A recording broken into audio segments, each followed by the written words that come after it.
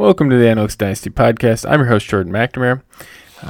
This is another quick tip. This is a series of shows that I've been doing, just focused on singular topics, singular player, singular just strategy tip, and how it works into the overall Dynasty strategy.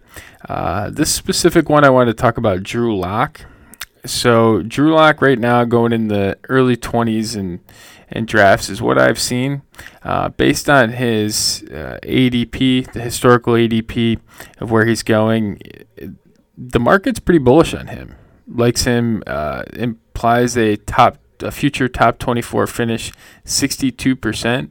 One of the things I looked at in my book is something I call base rates, which is just give me the experience that a player has in their career, how many years they've been in the league, combined with their draft pedigree, and that is specifically for players that have not hit yet. So Drew Lock has not hit yet, second year in the league. He has 1 year of experience. He's a round 2 pick in the NFL draft. Those quarterbacks, they hit 22% of the time. So round 2 quarterbacks entering the second year, you can expect the historical number for those quarterbacks, 22% of them have hit for a top 12 season. So the market likes him more than the base rate does by a pretty significant margin. I haven't seen a lot of discussion about their adding a quarterback in the draft. I think it's a reasonable possibility that they do so. They seem to be in the range of which they could actually land one in terms of draft pedigree. So that's something I think to look for in terms of they sit at 15. Is Jordan Love available in that range? Justin Herbert? Probably not, but they have multiple bullets to fire. They have 3 third-round picks. They can move up if they so chose. I'm not sure what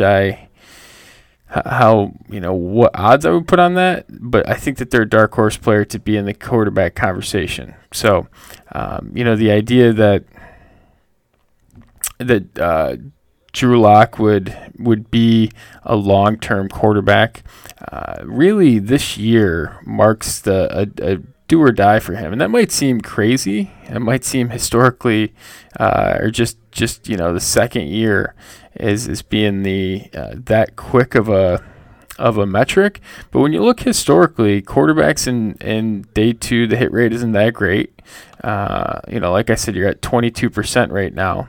But when you look at quarterbacks that have that are round 2 guys, they don't get a long leash in terms of starts. So you only see them start typically around 20 starts or so for guys that do not hit. So you would expect to see that's just a little bit less than that. It's actually 19.71 to be precise. But that's quarterbacks that have not that are drafted in the second round of the NFL draft that don't hit for a top 12 season at any point in their career. You expect them to, historically, they have started 19.7 games. So those are the misses at round 2. So really, when you look at that, if Drew Lock gets a look this year, this is really an important make or break for him. Either he's gonna get an opportunity to succeed, or he's gonna get an opportunity to fail, and that's really a big marker. So if he's going to be in the late teens or early 20s of ADP, I'm probably going to sell that off. Just the market implies a hit rate higher than I would expect.